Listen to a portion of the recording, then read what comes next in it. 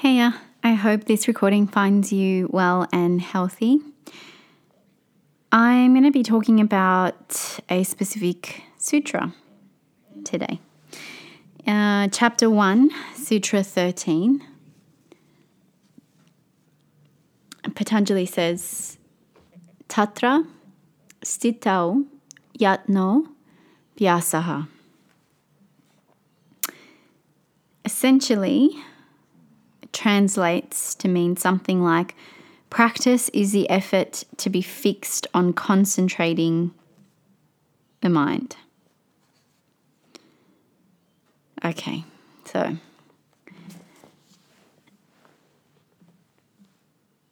essentially, in the previous sutra we looked at, he presented the two things, Vairagyam, Abhyasa, practice, dispassion. In this one, he's kind of telling us this is what practice is. It's the effort of concentrating the mind. All right. So we know that, our focus is to achieve that citta vritti nirodha, that place where there is fewer fluctuations in the mind. And the closer and closer we get to that, the better. It's one thing for us to actually exert effort in order to achieve a goal, like, fewer thoughts, more space, more clarity. But it's another thing to actually stay there, to remain there.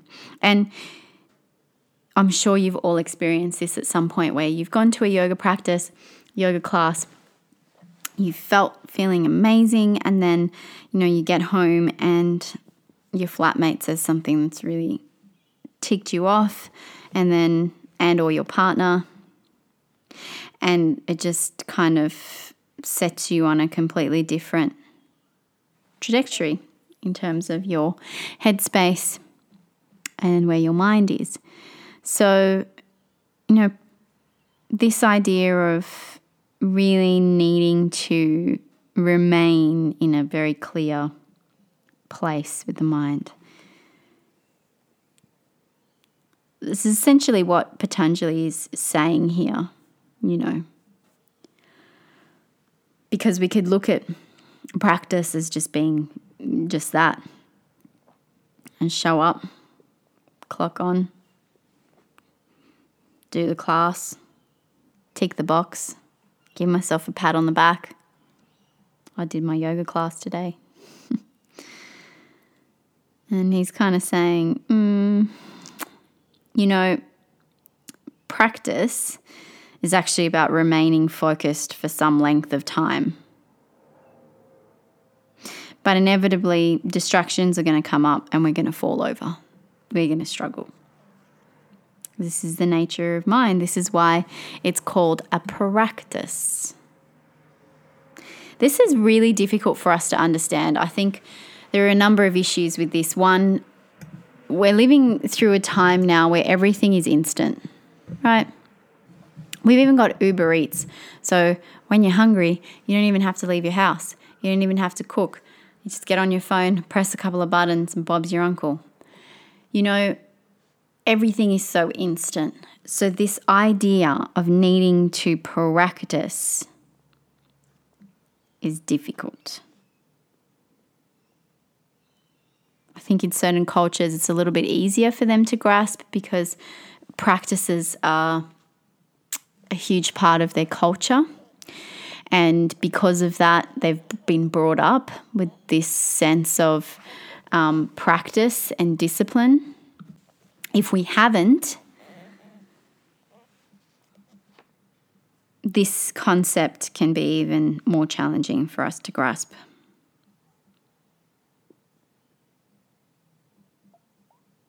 We can actually achieve our goals in terms of what type of mindset we're trying to get to. So any of you who've been practicing for some length of time, you would have noticed some shift in your mindset, no doubt. But can you think about whether, that state of mind that you achieve through your practice, and if you're able to remain in that state of mind and for how long. So the effort here that we're making reference to in regards to Patanjali in this sutra is actually very much tied into maintaining a certain state of mind. And we talk about this a lot in our one-to-one sessions together on the mentorship, just in terms of, initially, very early on, needing to make certain types of decisions to maintain a certain state of mind.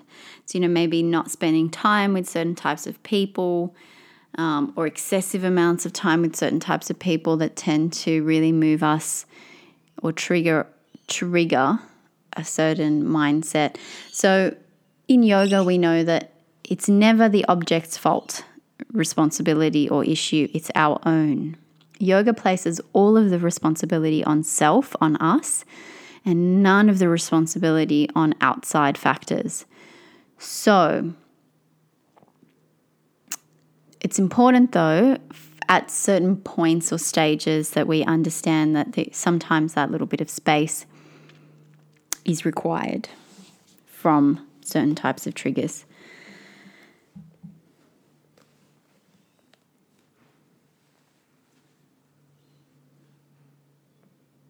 The word yatna actually means appropriate effort. So it's just like anything. When you're preparing for a certain event, you need to make the appropriate efforts and the appropriate preparations. For example, if I'm going to do a triathlon, I'm going to make sure that I make the appropriate efforts to complete that triathlon. I'm not just going to sign myself up and then show up and hope for the best. Especially me, because I've never done one before. If you're going to enter a beauty pageant, the type of effort that you're going to do and the type of preparation is going to be very different from the triathlon. I've never entered one of those either. But there you go. They require a different type of yatna, effort. They require an appropriate effort. So here we go. Back to one of the same themes. Every individual person is going to need different practices because we're all constitutionally different. What works for one person, what type of effort that's appropriate for one person is not going to be appropriate for the next. It's why you all say to me, why, you talk so differently, you teach so differently for one person to another person. Why is this an absolute no-no for that person, but okay for this person? And it's because it's completely dependent on who you're teaching in that moment and what they need. Not only that, but over time, capacity changes as well. And what's possible now might not be possible next year, and what's not possible now might be possible next year.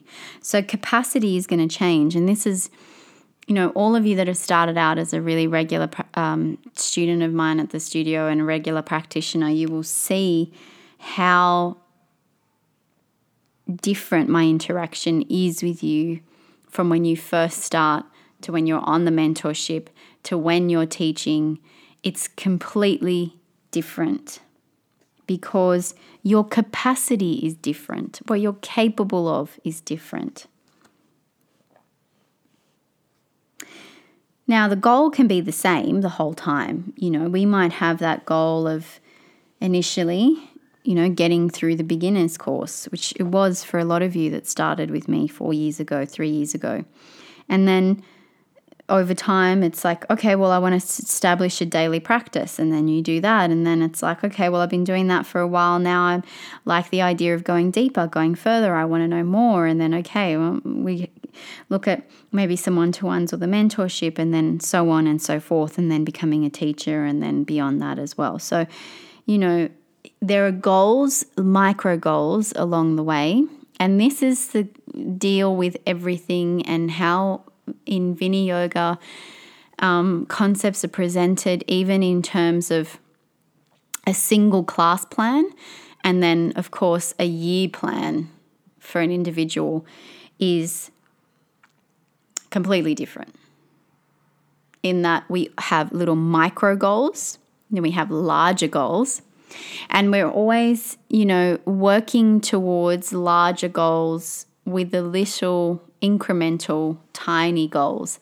And there's a period of time when we're consolidating. There's a period of time of growth and challenging, and then there's a period of time of consolidating. You've all seen me draw that the image of the stairs. So we grow, we go up, and we consolidate, and we challenge, we go up, and we consolidate, and that process continues.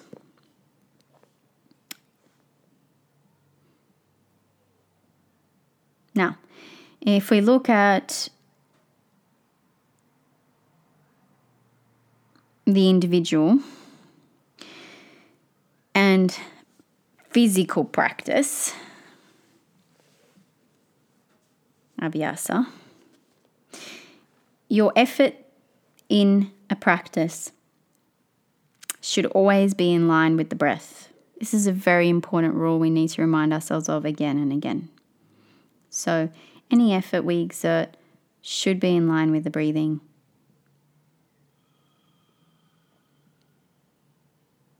If the breath is going to be fast and agitated, then the mind is also going to be agitated. If the mind is calm, then the breathing is also going to be calm. This is important. We need to understand this being a priority in our teaching, but also in our practice. If you've lost the breath, you've lost the yoga.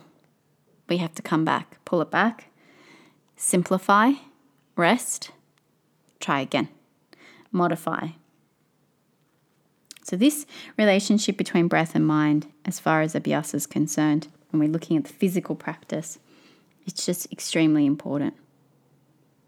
Whatever disturbs the breathing is going to disturb the mind.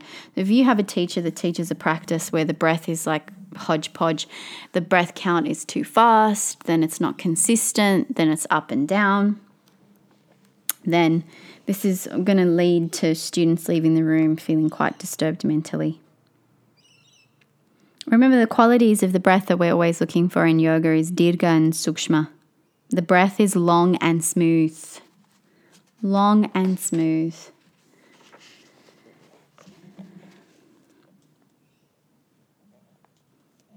Anytime your breath is agitated, you should see that as chitta vritti being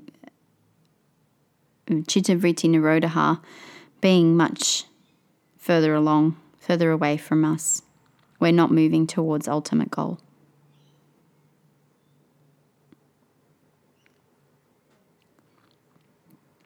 So, there is such a thing as inappropriate abhyasa, inappropriate practice.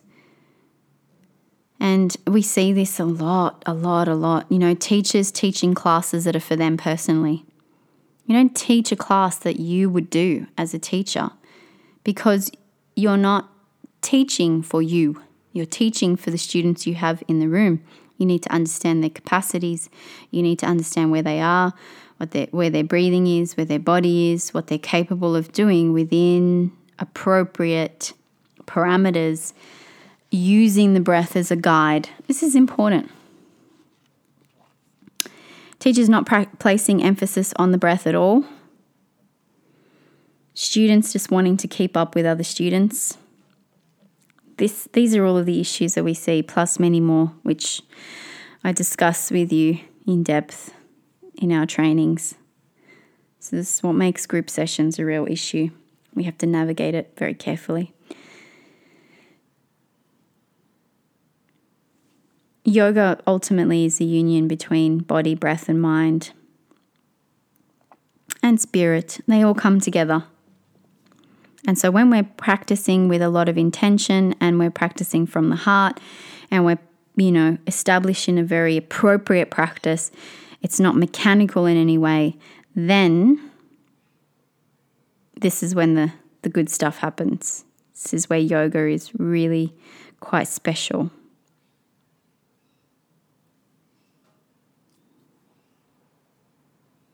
We can practice in automatic mode as well. I'm sure you've all had that experience where you've driven from work to home and then you have no recollection of what happened on the path on the way home, just kind of on autopilot.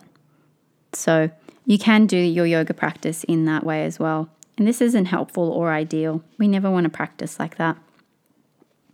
Abhyasa, at the end of a good yoga practice, you should feel very light and positive, generally a little bit more expansive. And during the practice, during a good practice, good abhyasa, you should really constantly be checking in with what are the effects here? How can I refine this practice? Tune in to what's happening with breath, body and mind, soul. So it actually requires constant checking in, constant modifying, constant refining. And this is very difficult to do independently. This is where as teachers, we need to develop the skills, the know-how to actually adequately step in.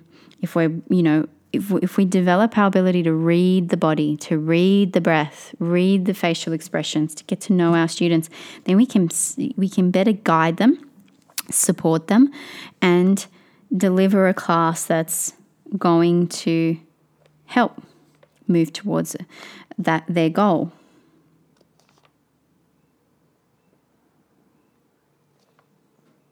When we practice like this, it's important to note that we're more likely to be in the present moment.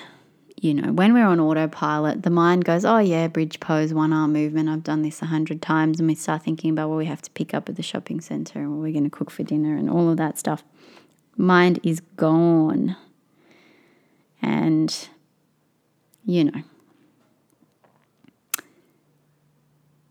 yoga is also gone. And we've got to constantly bring it back. And look, it happens. It happens even established practitioners, goodness knows how many times. Some classes you come to class and it feels so easy and you're just in there and you're in the moment and you're so in the zone. And then other times you come to practice and it's like, you got a whole gang of monkeys loose up in there. That's what it feels like. This is normal. And the thing we want to move away from, if that's the case, on those days is trying to explain, understand, rationalize, get caught up in the stories. We just go, you know what? It's, one of those days. Today's just one of those days. And then just come back to the breath. Create the space for whatever is. This is the issue a lot of practitioners have. What happens is they get on the mat and for whatever reason, they're having a monkey mind moment. Some strong emotions come up, some thoughts come up, and then they, they get caught up in that and like, why am I thinking about this? And this isn't even yoga, and I'm not even, this is useless. This time on the mat is pathetic, and I can't even get into the zone. And they have massive meltdowns and start crying and all of the rest of it because there's so much of that holding on to what should be happening and what isn't happening.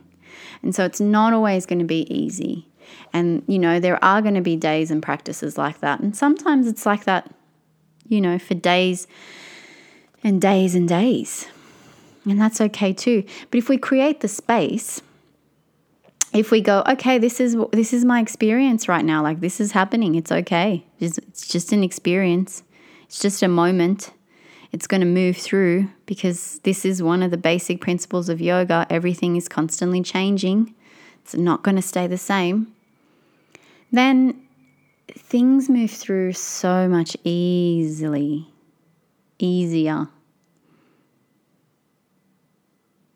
It's a completely different experience because there's less tension around the experience. There's less identifying with the experience. We can just kind of let it be and let it move. in its own time, at its own pace.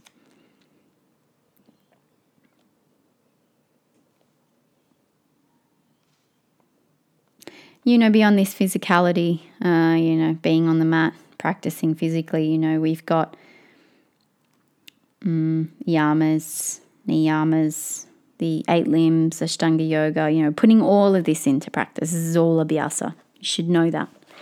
This is all part and parcel. Asana is just one piece, which you know.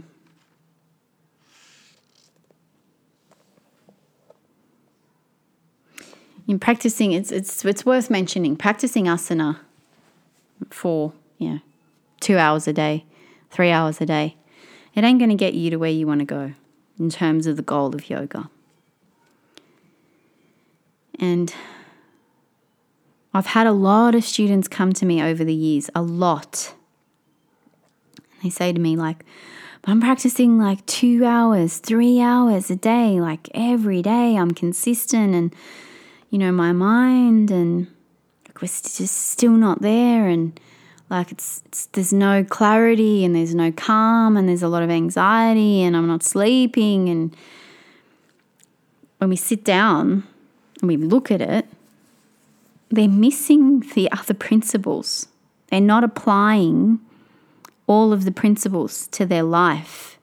And this is really where, the philosophy is very important, because through these recordings, through this learning, through this time, this reflecting, there are principles that you can start to apply to yourself and your life and your understandings. It's called a Sarvanga sadhana. It's an all-encompassing practices. It's not just one thing. Sarvanga, multiple-limbed sadhana, practice. Specific, intelligent practice. Multiple. It's not just asana. It's not just asana and pranayama.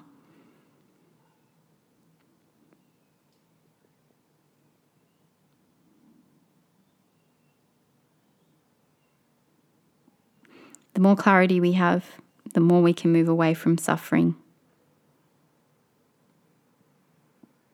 The more of the aspects of yoga we ignore, the more we're going to ignore of ourselves, our true selves. The further away from our true self we're going to move.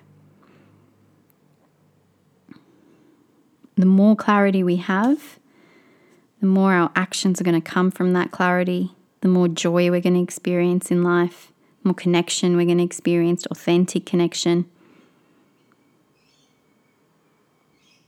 And this is the danger of the philosophy, and I've already seen this start to happen, is that some of you, instead of putting into play the principles and the practices in your own life, have started to use the concepts and spit them out as just rhetoric. You're just repeating them just for the sake of repeating them to either put someone else on show or put yourself on show.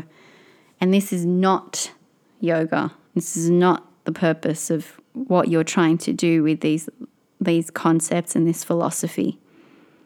And there's so much of that already out there with, all of this self-help stuff. Yoga is a practice. Abhyasa, practice, which means we take the information, we see how it applies to us, we reflect, we integrate the different limbs, we try to live slightly more consciously, we practice, we fall, we get up, we keep going, we fall again, we get up, we keep going. It's why faith is one of the key components in terms of the characteristics we need, as well as patience. This is a marathon. It's not a sprint.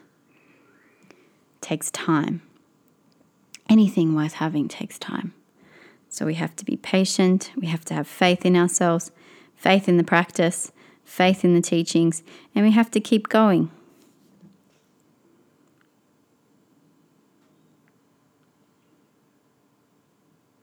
Vyasa talks about concentration as this peaceful flow of the mind when it's free from vrittis.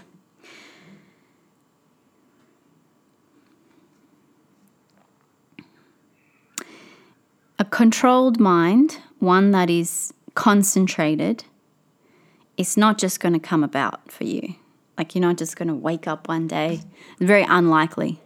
It has happened in the past. There have been old texts where they mention these significant people, special beings that kind of wake up with these gifts or are born with certain gifts. But for the most of us, we have to work really hard and we have to have a certain amount of effort and we have to exert that effort every day.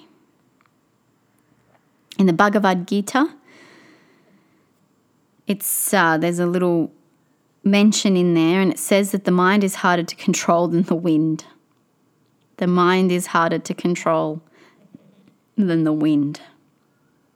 It's very fickle, abstinent, and powerful. Vyasa also mentions in his commentary that the most important thing is that the effort that we do exert, the effort that we put in, should be done with a lot of enthusiasm and vigor. So we shouldn't really ever be like, yeah, I've got to do this. Occasionally it might, that happens. Let's not fool ourselves. Sometimes it's like that. But for the most part, we want to try and be excited about it.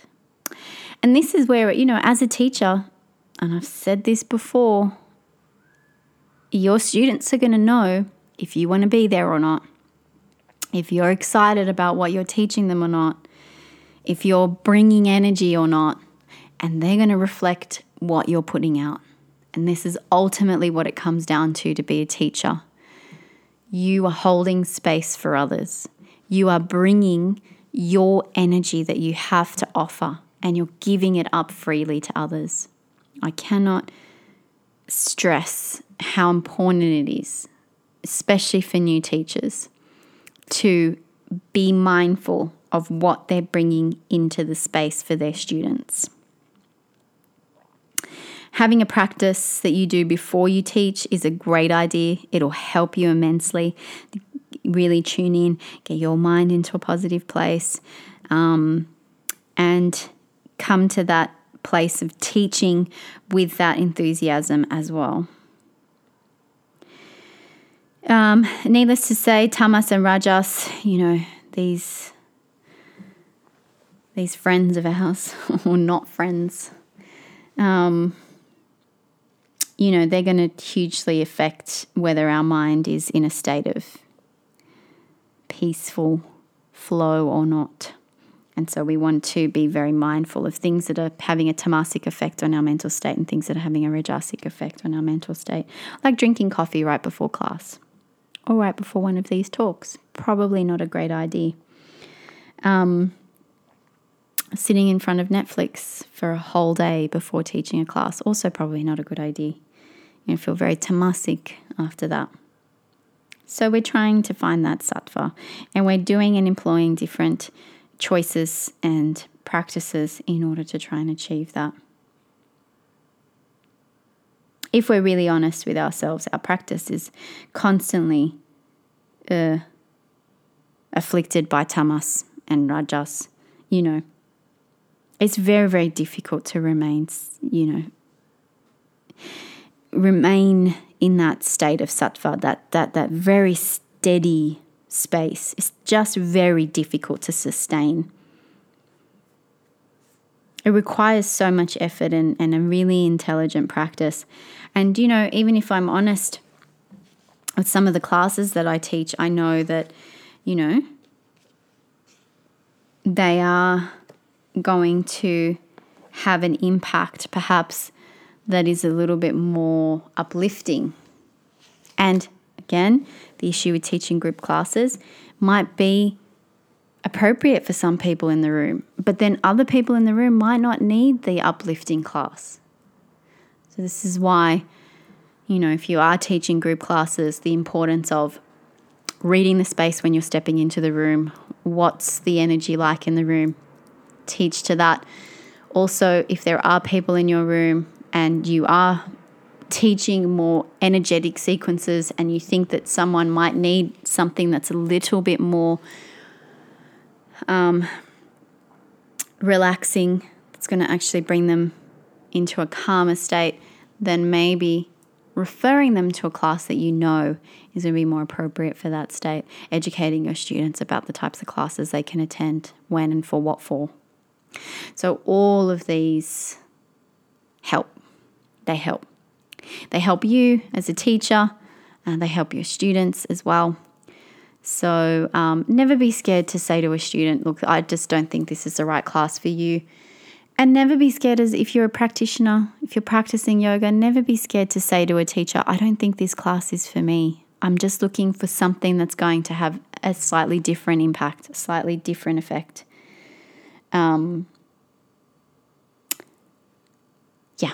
So Satya, truth, being honest and open about where we are and what we need. And I will say this just as a last final thought, wrapping up. What the mind wants isn't always what we need. There's dropping a big one at the last minute. But have a think about that. What the mind wants isn't always what we need. All right. Thank you so much for listening in on this. If you want to reach me or have any questions or comments, you can go ahead, visit www.yogainmotion.com.au. Shoot me through an email or leave a comment under the blog post corresponding to the recording. I love hearing from you. Those of you practicing in at the studio, I will see you real soon. Take care for now. Bye.